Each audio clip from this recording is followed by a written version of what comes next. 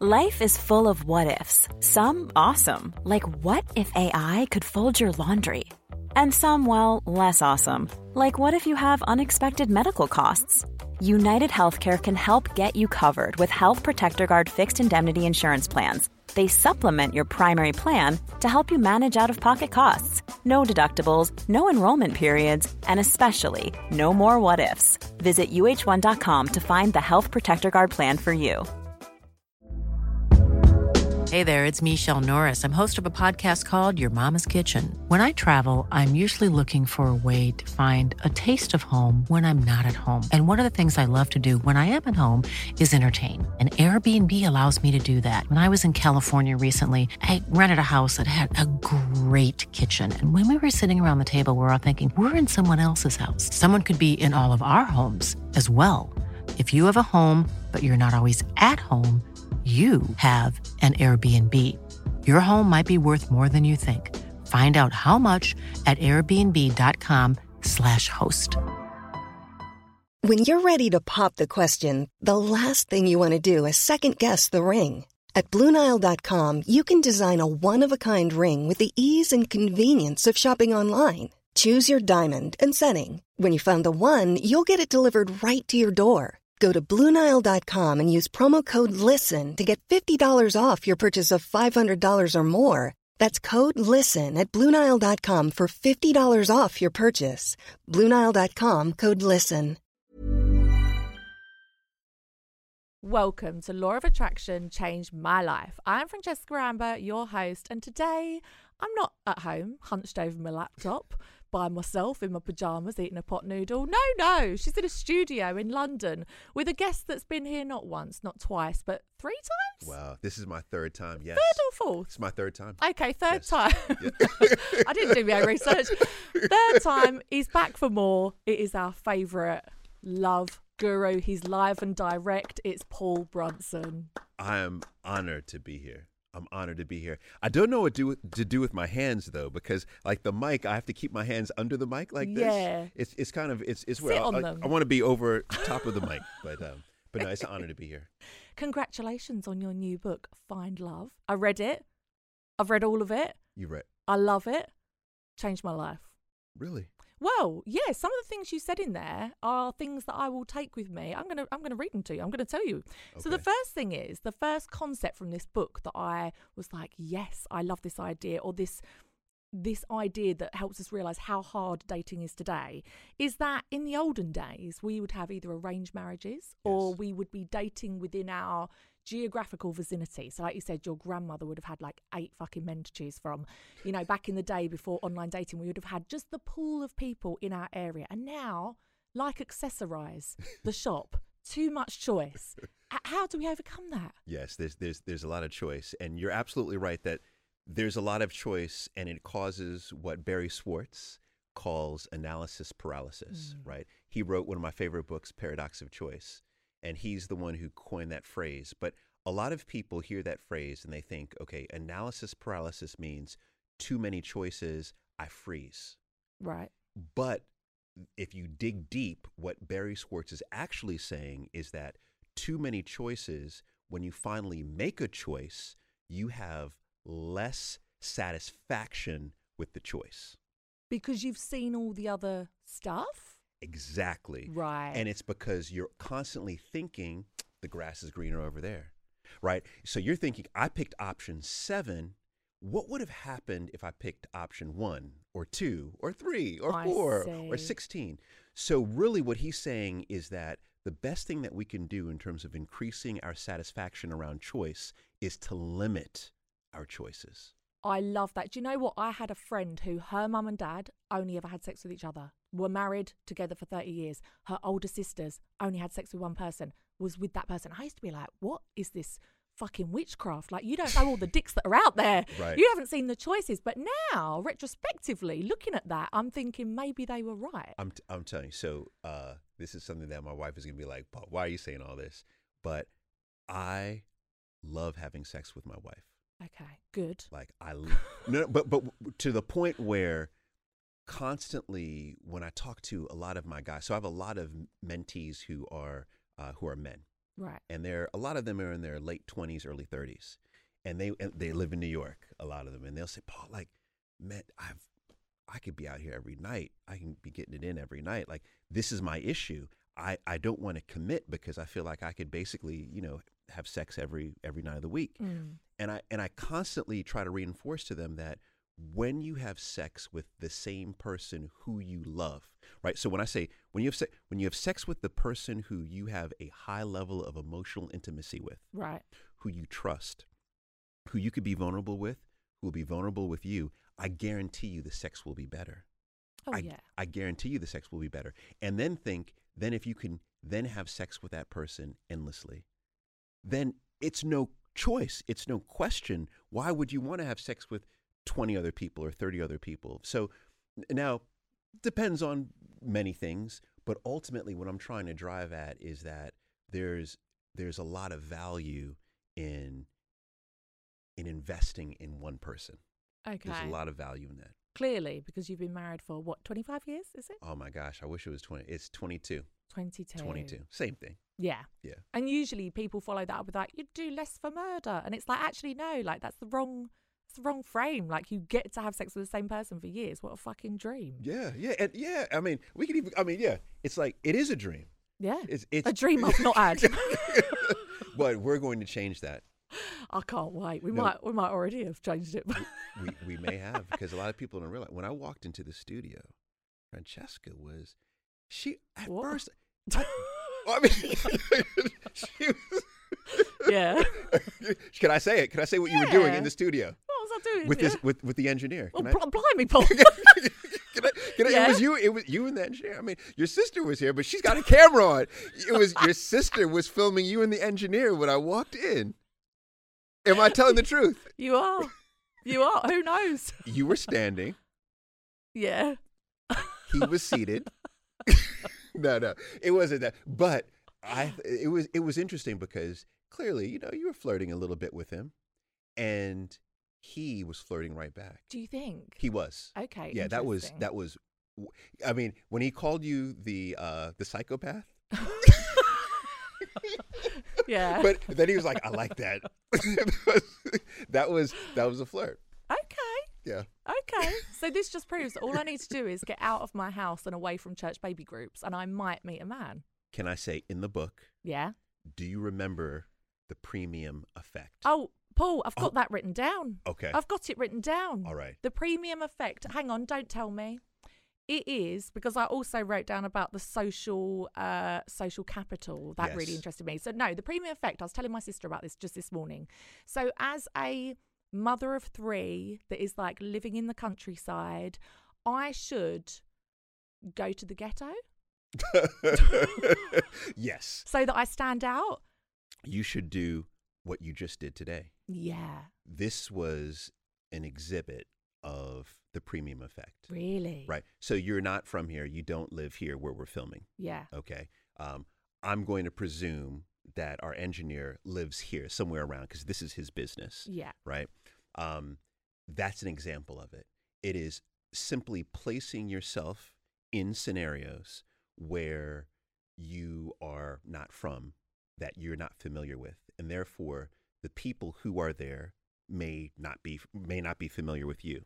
And the more extreme, the more premium that's placed on you. So, for example, in a dating context, if you live in New York and you come to London. Oh, forget it. Forget it. Dick all day. Dick all day. Yeah. See? Yeah. See? And it's the opposite, right? So you think you live in Lincoln, let's say. Yeah. And you go to Nebraska in the U.S., it's the same thing. And so that's the key. And that's one of the biggest lessons that I learned in the matchmaking agency. So you can elevate your profile, elevate the way that other people perceive you simply by being different, by putting yourself in a different... I do that a lot. I go to a lot of gay bars, but it doesn't have the side effect. Yeah, I was going to say, that might not work. No. At a gay bar. But absolutely, when I was running the agency, when we started, we had a lot of Black women as clients. Mm. And I was trying to think of what we could do, to help to match them. And one of the things that we stumbled on is placing one of our clients on JDate. How did that go? Yeah, right. And Are you allowed to do that if you're not Jewish? you see, Are you allowed? are you allowed? Yes. Should you? You know, that's a question. I like to, bend rules a little bit. But I did. I placed our first client on JDate. And immediately what happens is you get the ignorant, fetishizing type comments. But then you also get the, hey, what are you doing here? Are you allowed to be doing this? Oh, wow, why are you here? Like, right. I'm interested. And then you get the curiosity.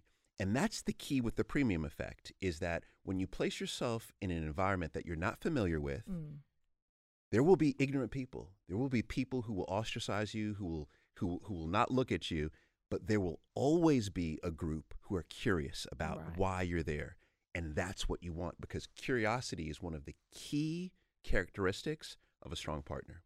Okay. And would you extend that to putting yourself in situations that are maybe like class-wise or money-wise? Because I remember one of the things you said to me last time we recorded was you should always try and date somebody that's in your socio-economic lane, because that's like the greatest predictor for success. And I remember like one of my exes was like a drug dealer from Brixton, and like it just didn't ever work because so many things we were so completely like it's almost like we're speaking different languages. And I always remember you saying that. So do you think that would extend to putting yourself in situations like, going to the Queen's Gala? She's dead. I can't think of.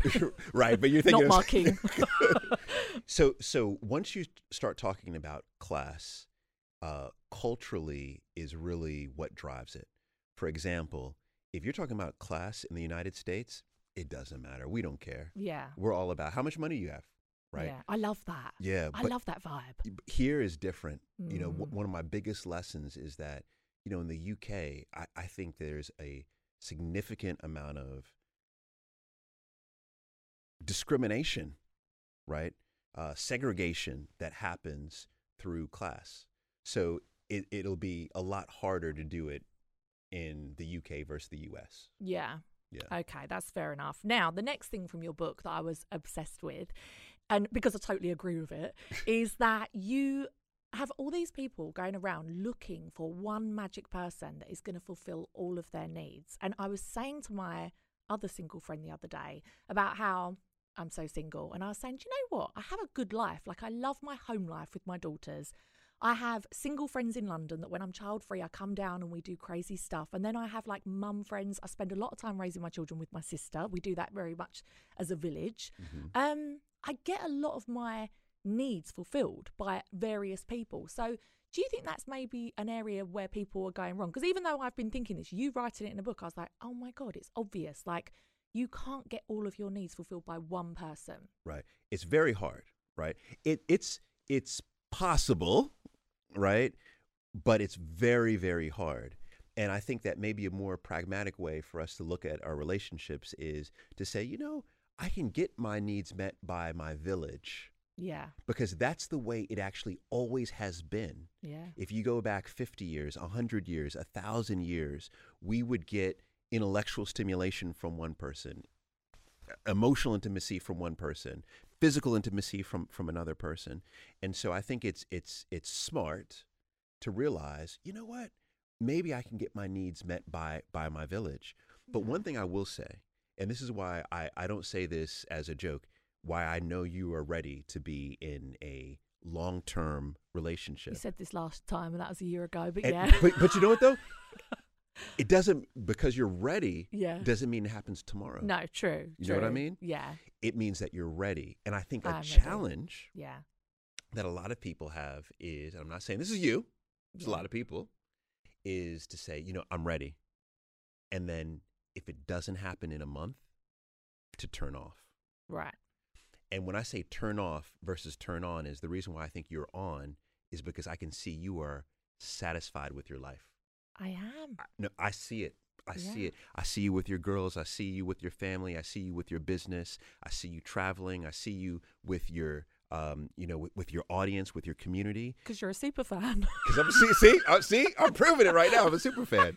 I see you light up. You have lit up as a result of what you have manifested in your life. Mm. What I learned in the book, and this is some of the groundbreaking research, because there's a lot of new research that we're unveiling in this book. One is that having high satisfaction in your life is not the number 2, not the 3, not one of the top. It is the number 1 indicator as to whether or not you will have high satisfaction in your relationship. Okay. That's the number 1, greater than values, greater than sexual compatibility. It's that you walk into a relationship already saying, I really like my life and I really like where I'm going in my life. And sure, there are areas that I want to be better, but I like who I am and I like where I am. Because another person's just going to highlight and trigger things that you're already not happy about, maybe. So there's a couple of interesting things here, like couple strands, right? One is that well-being or our satisfaction has a direct bearing on our self-esteem. Yeah. And in the book, I start to unveil that self-esteem shows up in a myriad of ways, right, in our relationship. For example, people who have higher self-esteem don't comply to traditional attraction standards in their partner. Okay. Right. So think about this. This is really interesting. And this may rub some people the wrong way or some people the right way. Okay. You ever have that friend who points to a guy and is like, yeah, he's so sexy. And you're like, what? He looks like a frog. Like he's a toad. Like, I don't get it. Yeah. And she's like, no, he's wonderful. He's all of this. Typically what happens is that if we have low self-esteem, what does that mean? That means that we are always searching for the validation of the masses, the validation of the public. So when you are selecting a partner, physically, you want your partner to be able to, you want the public to say, yeah, Be like acceptable. Yeah. this is acceptable. Job acceptable, treat, how he shows up acceptable. Right. But the higher you go up the scale of self-esteem, the more that you don't care what the public has to say about your partner. And the more that you're curious about all of those, things that are obscure. Like my wife, she has even when I met her, she had super high self-esteem. You know who her number 1 love of life is beyond me? Prince Harry. No. Harry Styles. Where'd you Eddie Hearn? I don't know. No. Think. All right. It is Spike Lee. What? See? Yeah. You see that? You see that? Yeah. What? You're like, what? You're probably thinking of all kinds of things, like whatever. Is she what's the word? A sapiosexual? Is that when you're attracted to someone's personality or like an intellectual kind of shit? That is. Although I think what a lot of people try to say is that they're sapiosexual, but they're really not, because sapiosexual means that you will place intellect over physicality. Right.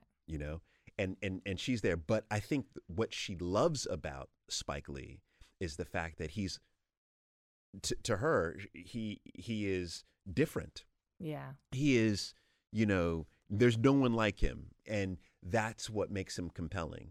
And because she wouldn't care about being validated by anyone, he's shorter than she is, and that would be fine, But so my point there is that self-esteem connected to well-being. So there's many things that are connected to our personal satisfaction, and that directly dictates how satisfied we are normally in our relationships. Interesting.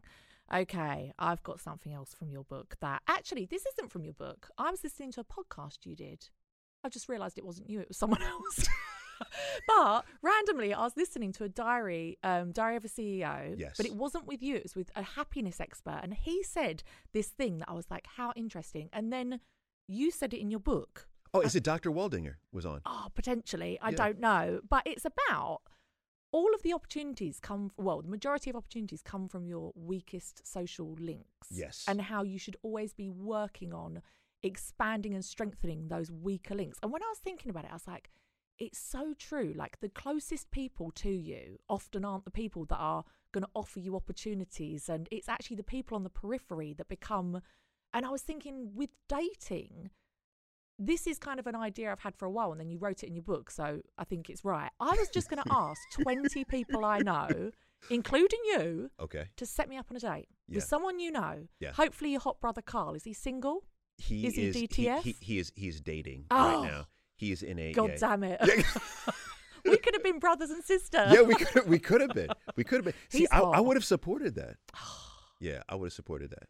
Do you think that's a good idea to say, not to like people super close to me, not to my mum, my sister, but to say to people like you, people I know, but you're like my weak ties, to say, you know people in your life, would you do me this honour, set me up on one date? And I will go on that date with my whole heart. I'll put I'll be polite, I'll be on time, and I will give it my everything. If I said that to 20 people, what do you think about that? That is one of the most effective dating strategies that no one knows about, but now they do. Wow. And it could potentially be a Netflix show, I think. It could. It's so good that you should probably edit it out. Yeah. Oh. I'm joking. I mean, no. but it is absolutely. Yeah. That's Mark Granovetter, and that's his research from Stanford University around weak ties. He's the one who coined that phrase, weak ties. Right. And he and all his research at Stanford and everything that you're saying adds up, is that we have a certain number of people in our life. Mm-hmm. And if you look at Robin Dunbar out of the UK, who wrote a great book recently called Friends, and he's the one who's come up with the phrase, the Dunbar rule, which states that on average, we all have roughly 150 friends on average. And if you line up your friends from your best friend, like your sister, right, all the way to your 150th friend, right, and say your 150th friend was me, you got your number one and 150th friend in the room right now. Yeah. You would get much more opportunity in your entire life, in every aspect of your life, from you versus your sister, because your sister has already given you everything. Yeah. Like, she drove you here. You know what I mean? She fucking did not got the train. Oh, no. Oh, shit, look at that. She's mad. No, she's disagreeing with you right now. Oh, drove to the station. Yeah. Okay. Yeah. Yeah, she's got no one for me. She's got literally, I've asked her. But yeah, she's already, like, it's already been done. The other thing is that you probably have a lot of similarities already. There's probably a lot of overlap in friends, a lot of overlap in interests. Whereas with maybe your 150th friend, we have some similarities, we have some values, but we probably have a lot more things that are uncommon, and we probably have a lot less network overlap, right? Yeah. Friends and family that are overlapped. So therefore, because we do share some of the same values, because we do know and respect each other, then me introducing you to my network gives you all types of opportunity, right? Career, socially, romantically. So that idea, that is the idea. So people should just grow some balls and say to some people in their life, like, this is a bit embarrassing. Or not even it's embarrassing. Just be like, would you introduce me to one person? Like, I'm going to do that, you know? Yes. I'm going to do it. So in the book, and then also in my matchmaking, we made all of our clients ask 3 people in their network. Right. And we try to make it as, the 150th as possible, to set them up on a blind date. And to do that, you need to do 3 things. Yeah. One is you need to say what you said at the top, and I loved it, is I'm going to go into this with full intention, right? That's one. Secondly is that you must give them a date. Okay. So you have to say, do this by August 15th or do this by December, because we move off of dates, right? And then third is that you have to give them precisely how many dates you want, right? It doesn't have to be one. We told them that you would have to ask 3 friends for 3 dates apiece. Each friend had to get you 3 dates? Yes. Bloody hell. Because chances are, if you were to say 1, they could default on the 1. Yeah. But if you say 3, they'll most likely give you 1. Okay. Right. So we would say 3 dates by a certain date, and then you commit to go in fully. And if you do that, you are going to meet incredible people, because they're also not going to set you up with, some schmuck. A weirdo. Yeah. I'm going to do that, Paul. So expect me to message you saying, can you set me up on 3 dates, please? You know what? I accept that. great. I do. I can't accept that. wait. I can't wait. I accept that. Now, we can't do an episode about dating without talking about online dating. Okay. And I have mixed feelings about it. But I think as a time poor, housebound woman with 3 children, where I find myself I work from home, I'm in every night because the children are in bed. Yeah. It's a fucking lifesaver. I love the fact that you can swipe from home. But you have to obviously stand out amongst all of these people on there, which is where I came. I wrote The Premium Effect. We've already spoken about that. But also, another thing that really interested me is about social capital, how you can elevate your profile with your social capital. How do you explain that to people, what that is? Yes. So that is another one of these gems that I'm trying to drop around how to not just elevate your dating life, but like how to elevate your social life and who you're connecting with and the caliber of people that you're connecting with. And when I say caliber, I'm not thinking about class. I'm thinking about how to connect with people who also have their light on, right? Yeah. You have your light on.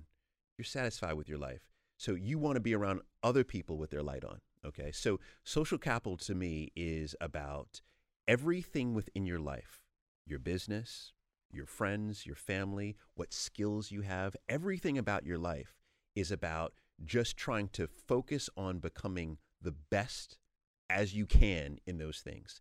So take, for example, this podcast. I think this podcast has been transformational for you, for your life. Definitely. And you think about how you focused and how professional you are in this podcast and how this podcast, as it has become more successful, what it does is it's like a tide.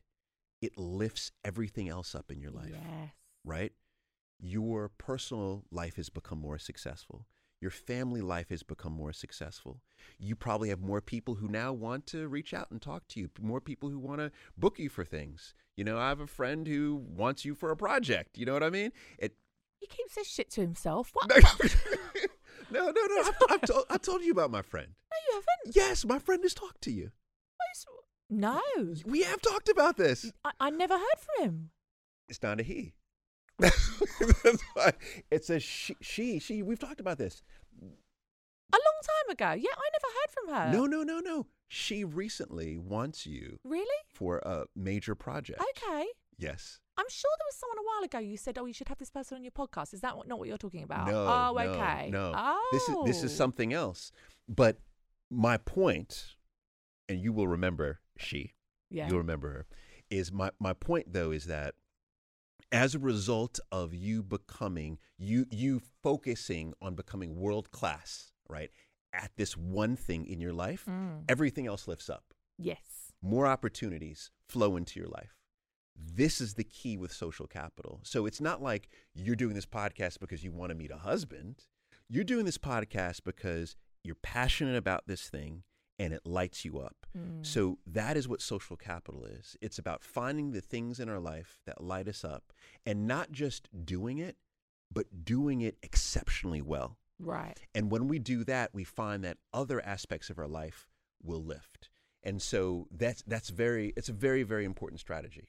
I just love the idea of social capital. I absolutely love it. When I first read it, I was like, yes, I can get down with this shit. But I remember when I was setting goals once, I was thinking, what is the one goal that I can work on now? Because we obviously only have this certain amount of energy and time. What is the one thing I can work on now that will make everything else easier? And that's kind of the same thing you're talking about, is, yes. you focus on one thing. And I think 2 years ago, when I did lose everything and I had no money, I had no freedom, I had nothing really, I just knew that by focusing on money and career and getting this one thing to work, I could then afford a little bit of childcare so I could have a bit of freedom. I could afford a bigger house so my children could have their own bedrooms. Do you know what I mean? Yes. Everything else was just effortless almost because I worked on this one thing that would elevate it. But also from a dating point of view, how nice to go on a date and be like, so tell me about yourself. Oh, I've got a cat and I really enjoy my job, been there for 15 years. Or I've got 3 daughters. I've got a podcast I'm absolutely passionate about. I go to London once a month. I meet all these different people. I travel every year. Yes. That's sexual, isn't it? That is very sexy. That's what sexy is. Yeah. That is it. You got it. So by working on that, and then also when you meet someone, you're just going to be happier in general. Like if you're in a job you don't like and you don't do very much with your life, when you meet someone, I don't know, I just feel like that person's going to highlight, because people do highlight and trigger things in you, how shit areas of your life are. But if you go into it being like, my life is fucking amazing, they're just going to compliment it. Yeah, that's that satisfaction, going into the relationship with high satisfaction. I'm here for it. I'm here for it. Now, I've got a question for you. I've got 2 questions. First one is, and this is a genuine question, and I don't mean this in a funny way at all. I've got 100 and... How many followers I've got on Instagram, Nish? I've got, say, 200 in total over 2 accounts, right? Okay. I post pictures of my life, of myself. I don't get a single dick pic. I don't get a single man sliding in my DMs. Not one. I'm not joking, like not one. Why is that? Okay, because I'm a super fan, I think I can tell you why. Why? Well, your audience is predominantly, I would presume, is predominantly heterosexual female. Yes, and some gay men. Right. So one is that you have a very small pool of potentially dick pic senders. Yeah. So you're starting with a small pool of dick pic senders. Okay. That's ordinary girls with 1,000 followers get dick pics. I don't get any. Okay. So see, there are a couple of reasons. So that's probably one. Secondly is that I haven't seen you do anything to invite, to allude or suggest that that's something that you would like to entertain. Now, if it is, then there are certain things that you could do. But, you don't seem to exude. Paul, I went on a cruise and I made my friends spend 20 minutes taking a picture of my ass. And I put it on Instagram. But see, it requires more than just a photo. Like, it requires a succession. So I need to post weekly. Okay. Yeah. Right. Yeah. I like, if that's what you want, I don't just want to dip. I just find it really interesting that I will speak to my friends with normal jobs, 1,000 followers on Instagram. They've got a normal job at the NHS or something. She's like, oh, I'm inundated with men in my DMs. And I'm like, what? Yeah. I don't get one. Would it insult you if I told you that I get a few? Oh, Paul. There's a deluge. What, of dick pics? Of dick pics, yeah. No, send them my way. I'll have a look. You can evaluate for me. I can send them to you. God. I can send them to you. But I think that's like the key. I wouldn't at all attach the fact that you're not getting a dick pic to say that you're not compelling, right? I know I'm compelling, exactly. And that's why it's so dumbfounding. Exactly. But for what I believe I know about you, you don't really want the dick pic. I wouldn't mind. I mind one or two. Just to, it's just a genuine question that, like, why do just ordinary girls say to me, I've got floods of them? And I'm like, I don't get one. I just don't get it. I don't get it. But also, too, are you on the dating apps? Yes. Okay. Hinge, Tinder, Grindr. No, I'm not on Grindr. Okay. All of them. Grindr. Yeah. So on some of the dating apps, you can, it's pretty easy to get a dick pic.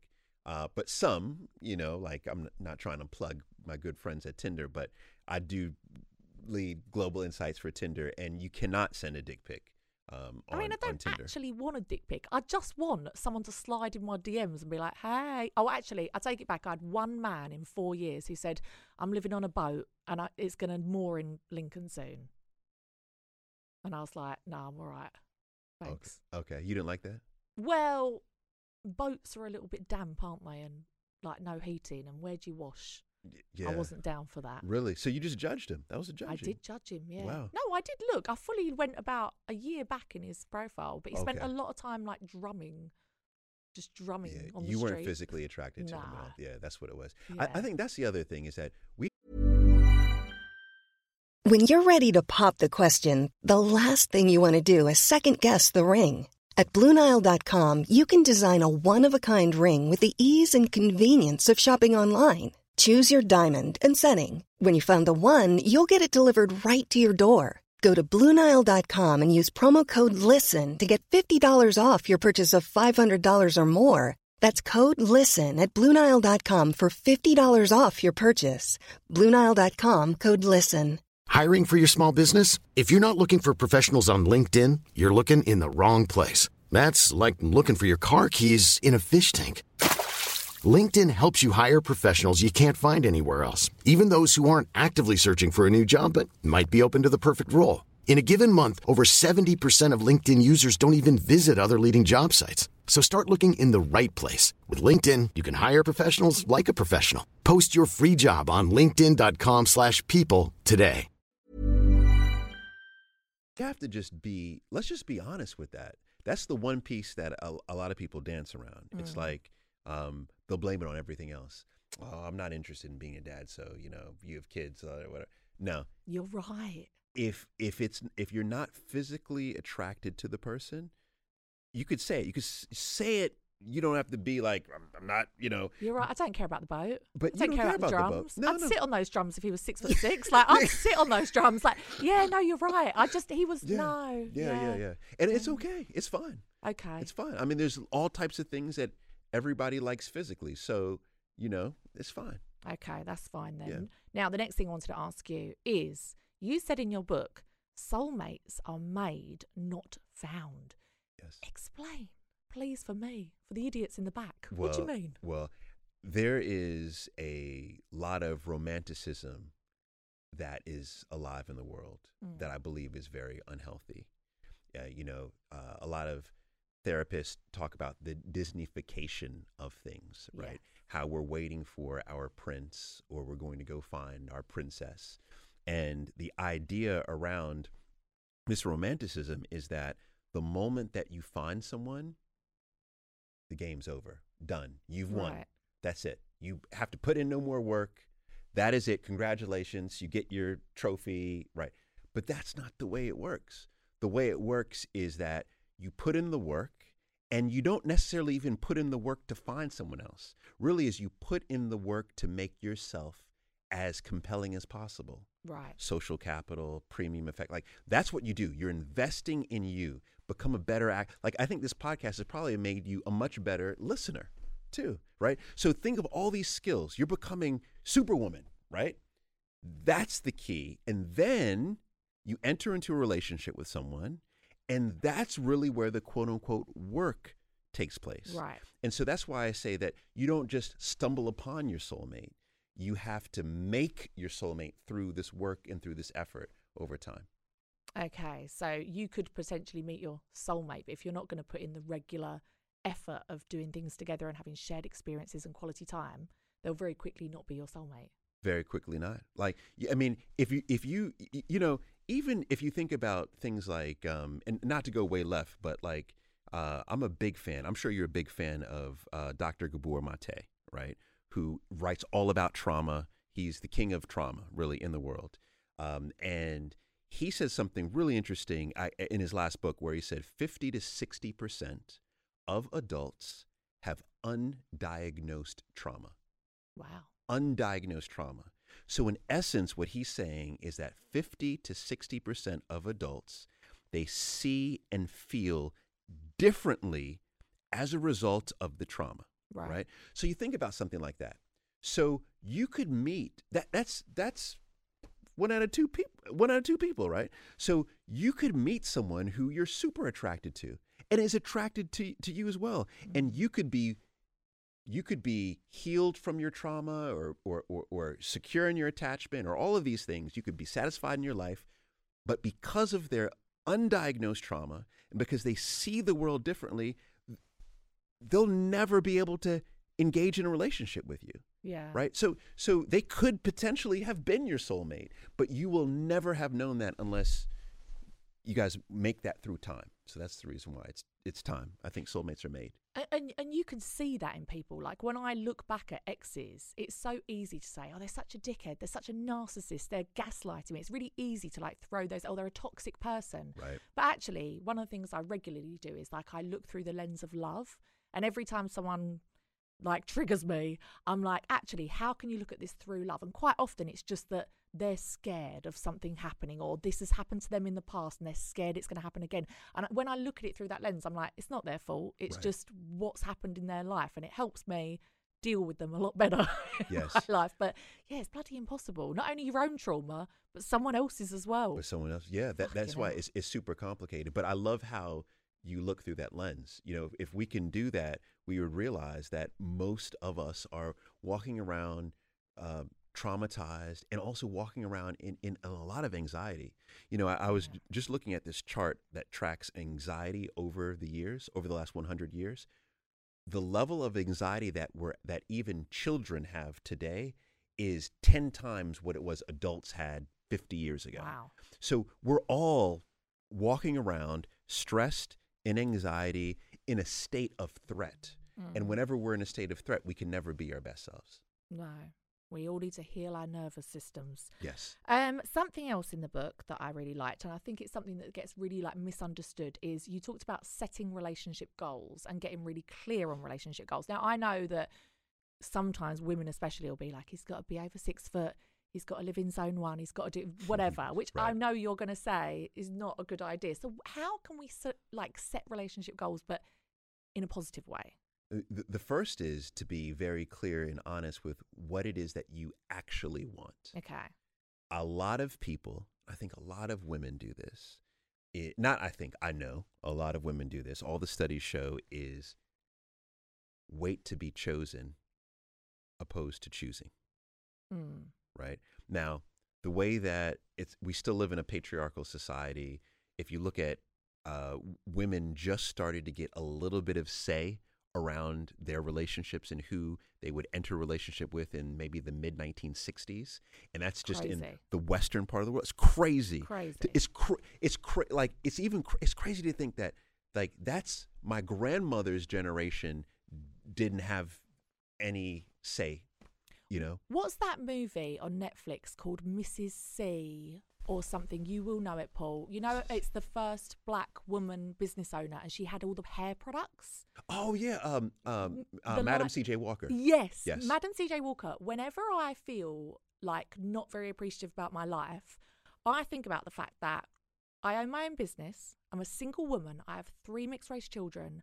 I own my own house, and I just think, fucking hell, I'm living her dream. Oh my gosh. That's what they could have just dreamt of. Could have dreamt, yeah. Our ancestors are like, fucking yes, man.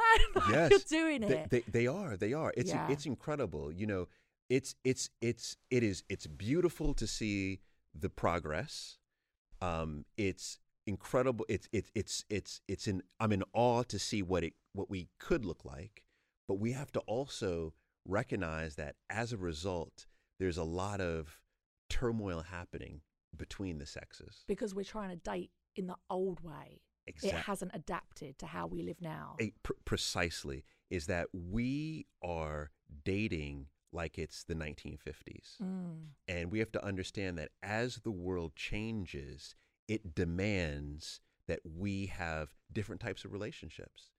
So for example, I used to say, this is how my thoughts on relationships have changed. I used to say, no, once you get married, that's it.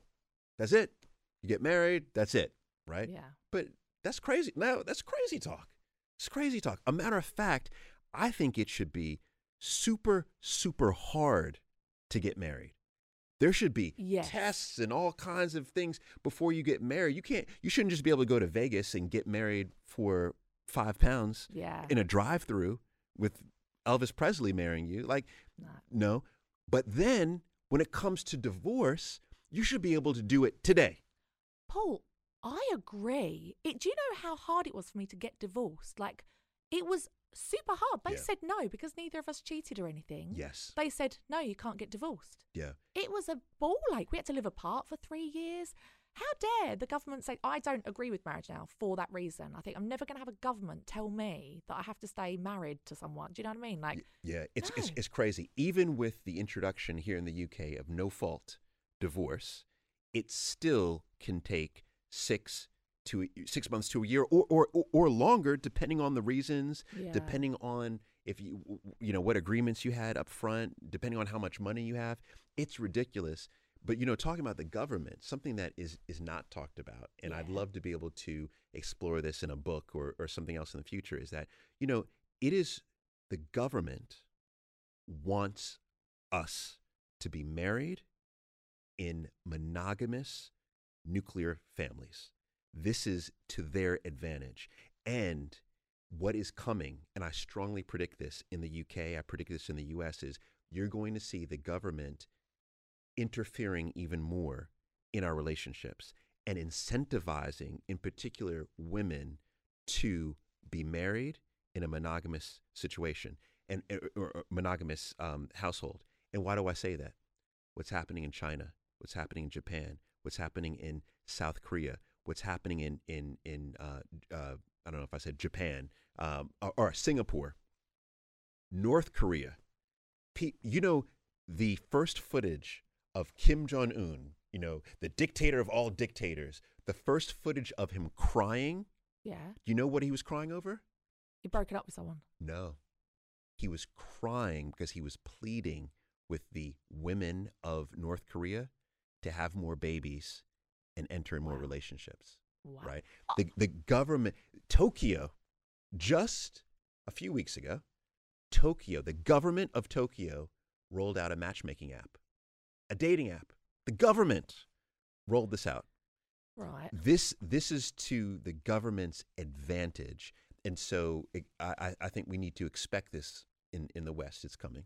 But that's because women are the invisible workload, the workhorses of this country. Like, if you only need to have a baby to be like, fucking hell, look how much you do, unpaid, unrecognised, unhelped. Like, we're all just doing so much. And it is still such a predominant, like, the motherhood penalty is real. Right. That, yeah, of course they want women to do that. They don't want women to be living their best lives, living in a little penthouse flat in London and fucking spending their money on shoes, do they? Yeah, and bastards. And what they really don't want is they don't want women to stop having babies. That's the What biggest about the thing. climate? Well, Climate change. well, so I know there's a big debate over this, but where governments are falling in line is that you have right now a mass increase in population, but if you look at population in 30 years, 40 years, 50 years, because of the low birth rates, you see a drop, a dramatic drop. So that's the reason why Kim Jong-un is crying. Wow. Or that's the reason why people say that Japan could be one of the first countries to literally disappear. Because This is wild. Because the population is so old and you have no baby. So you know about replacement rates? No. Oh, okay. So every country has a replacement rate. On average, it's about 2 or 2.1. So what that means is that on average, each woman needs to be having at least 2 children to replace the population that's dying for whatever reason. Right. Old age, disease, accidents, etc. So you need to meet the replacement rate.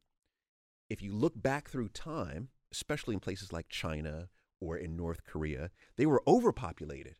They were having like 8 kids, right? Yeah. 7 kids. And that's why China in the 1970s institutes the one-child policy, saying, no, we need to slow down this. This is crazy, right? This is crazy.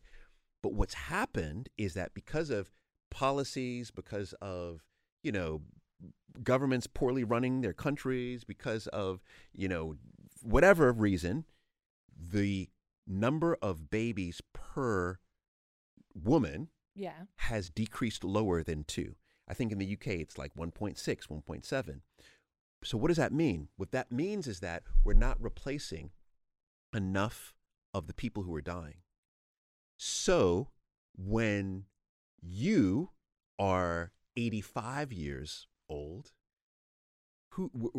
it's the younger population that's going to be paying taxes, younger population that's going to be the nurses in the hospitals. It's the younger population that's going to be working, is going to be the workforce. So if you don't have a younger population, you can't support your nation. Right. These governments know this, and they're actively working towards correcting it. And the first place that they're coming is they're incentivizing. They're going to start incentivizing women Me, and as a single and woman, men. are they going to incentivise me to go on some dates? Because I will take it. £100 a date, I'll They're go. going to pay you. They're going to pay you. Will they? But what you know what they're doing in Singapore and in Tokyo and all these places is they are providing like tax credits, more tax But credits. they already do. You already get like But more. married people fucking allowance. Do you know what? As a single mother, I don't get anything. I get absolutely nothing. I'm entitled to nothing.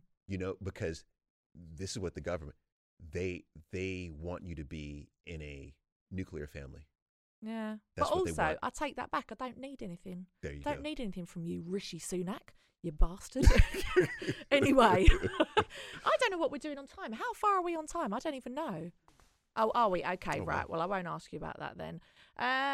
Okay, the last thing I wanted to talk about from the book was just having like a strong sense of self, how important that is to, like we were saying earlier about your social capital, really just working on yourself before you get into a relationship. Not after, but like before, so that you know, what is that famous phrase? Stand for something or you'll fall for anything. Like, know what you stand for, know what you're all about. And I look back at when I dated in my 20s and I think, fucking hell, I don't know how I did it, because I had no real, like, Paul, if you were around in London in 2008, I'm talking China White on a Wednesday night. Yeah. Fucking footballers everywhere, every night, boom, boom, boom. Yep. It was all about who you were dating. That's what your social worth was what footballers you were dating, what parties you were invited to. But of course, with that, as soon as that is taken away, or you're not invited to a party, or you're not dating a certain footballer, it's like, well, what does that mean about me? I've got my shitty job I don't like. I'm living in a house share in Camden. Do you know what I mean? And I feel like now in my 30s, I do feel so secure, not just in my job where I live, I can provide for myself, but just, if no one else wants to date me, I'm fine with dating myself. Right. I'm a hoot. I'm a great person to be around. I have a great time by myself. Right. So how important is that? And how can people cultivate that self-worth before they date, so that if the person doesn't text them back, if they do get ghosted, if they do break up, if they do get Tinder swindled, they don't care, because they're like, I love me. Yeah, because what you're saying is the gospel, right? And that's where I hope that many people move to. And I think that's the beauty of your podcast, is that you have probably a lot of people listening who are somewhere in that range of still out at the parties, finding all of their self-worth in others, and those who are climbing up the ladder to say, you know what, my self-worth, I decide what it is. Yeah. Right. And so the question you're saying is how do you get there? Now, I'm super nerd, so let me draw out the nerdy explanation of this, but this is how I think we can all do it. Okay.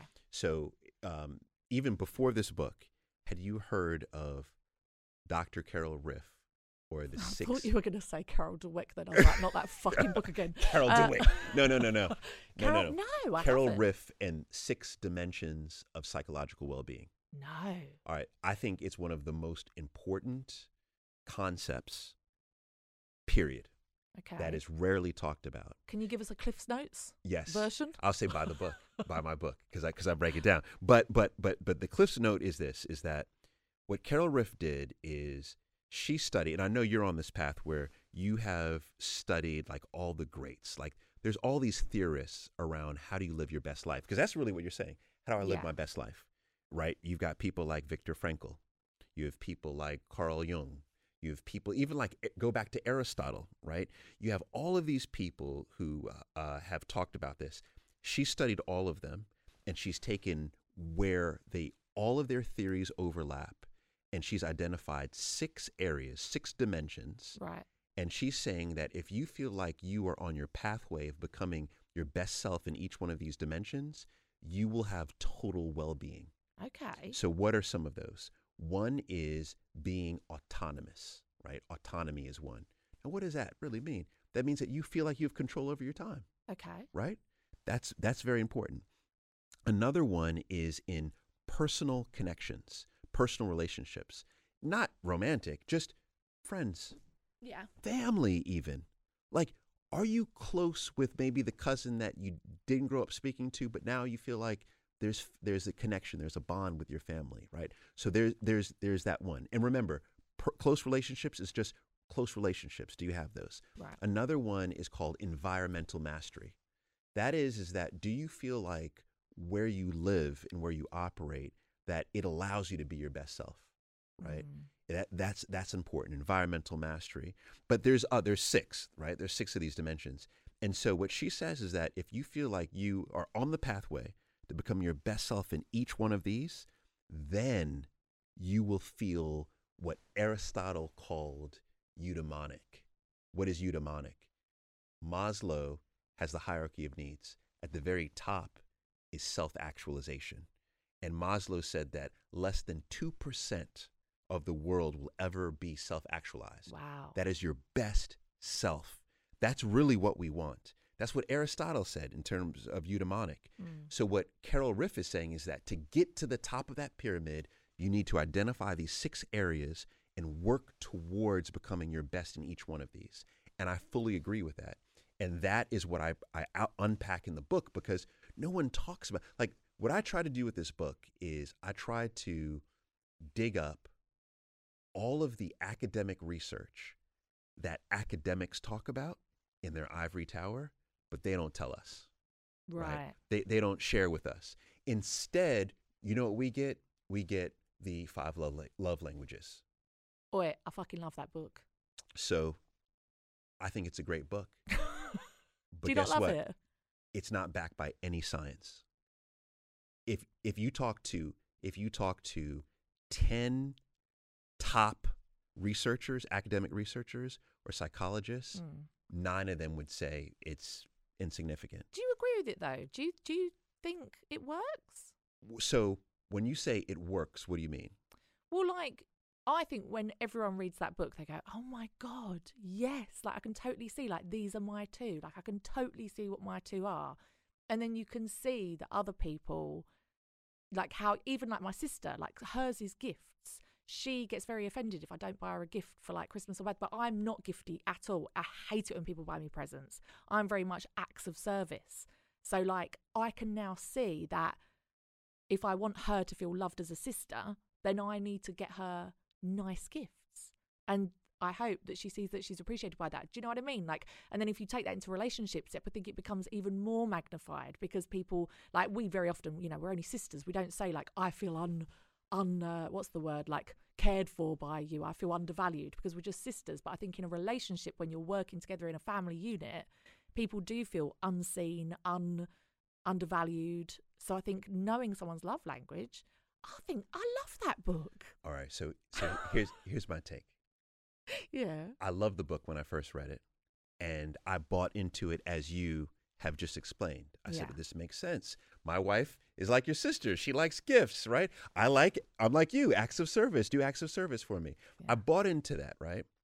But what I started to feel, and then once I dug into research and understood how, how Chapman came up with the 5 love languages, what I realized is that what we all are trying to figure out is how to make sense of who we are in our relationships.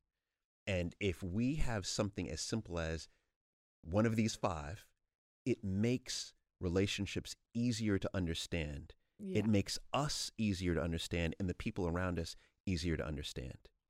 Now, the challenge with the 5 love languages, just in my opinion, is that we all need all 5.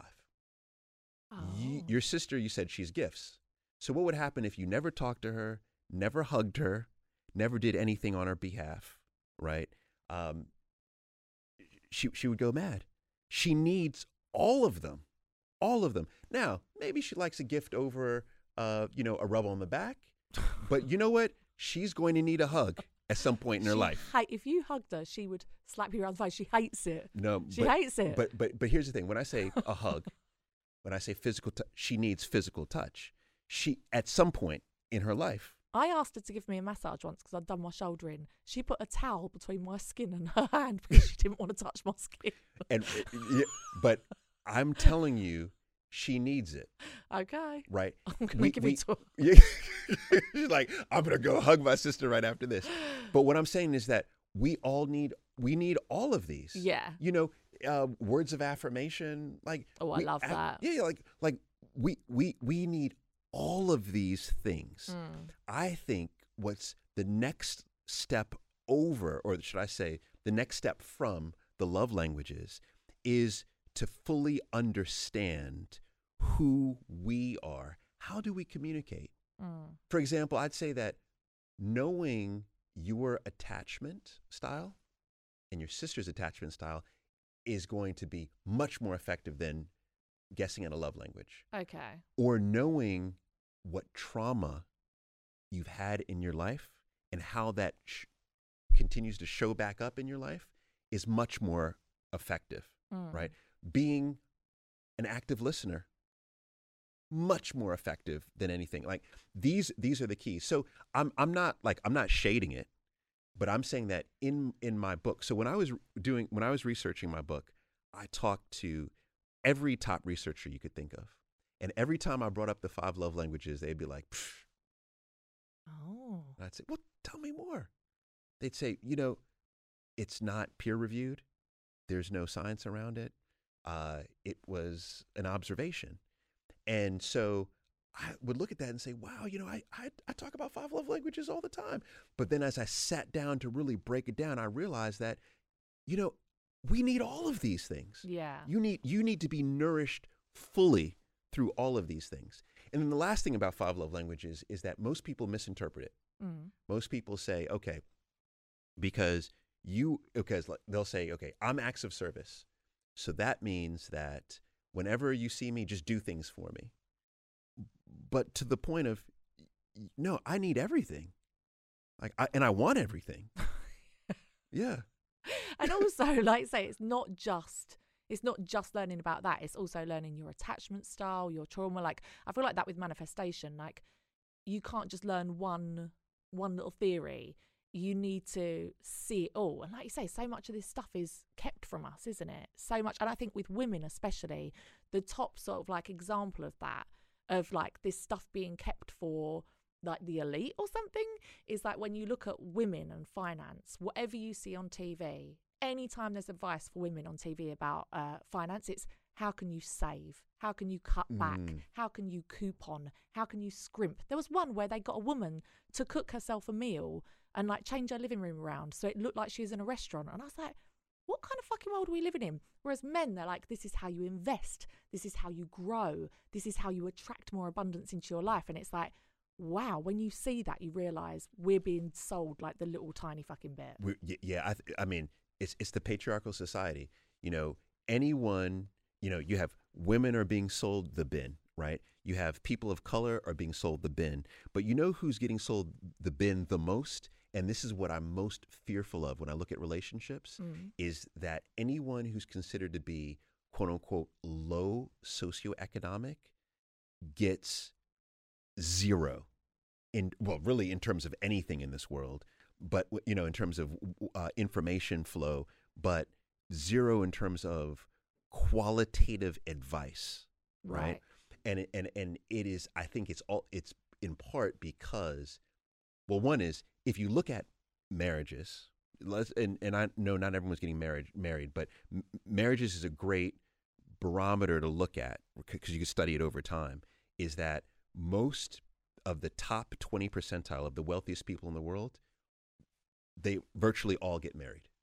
Like almost all, like 80% plus. Right. But if you look at the lowest 20% of socioeconomic in the world, virtually now all are almost not getting married. Right. Right.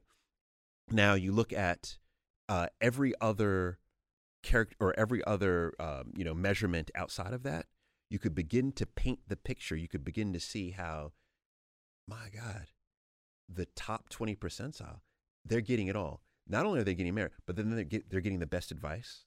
They do have the best therapists. They have the best tools to keep their marriage strong, et cetera, which long story short is why podcasts like this are wonderful.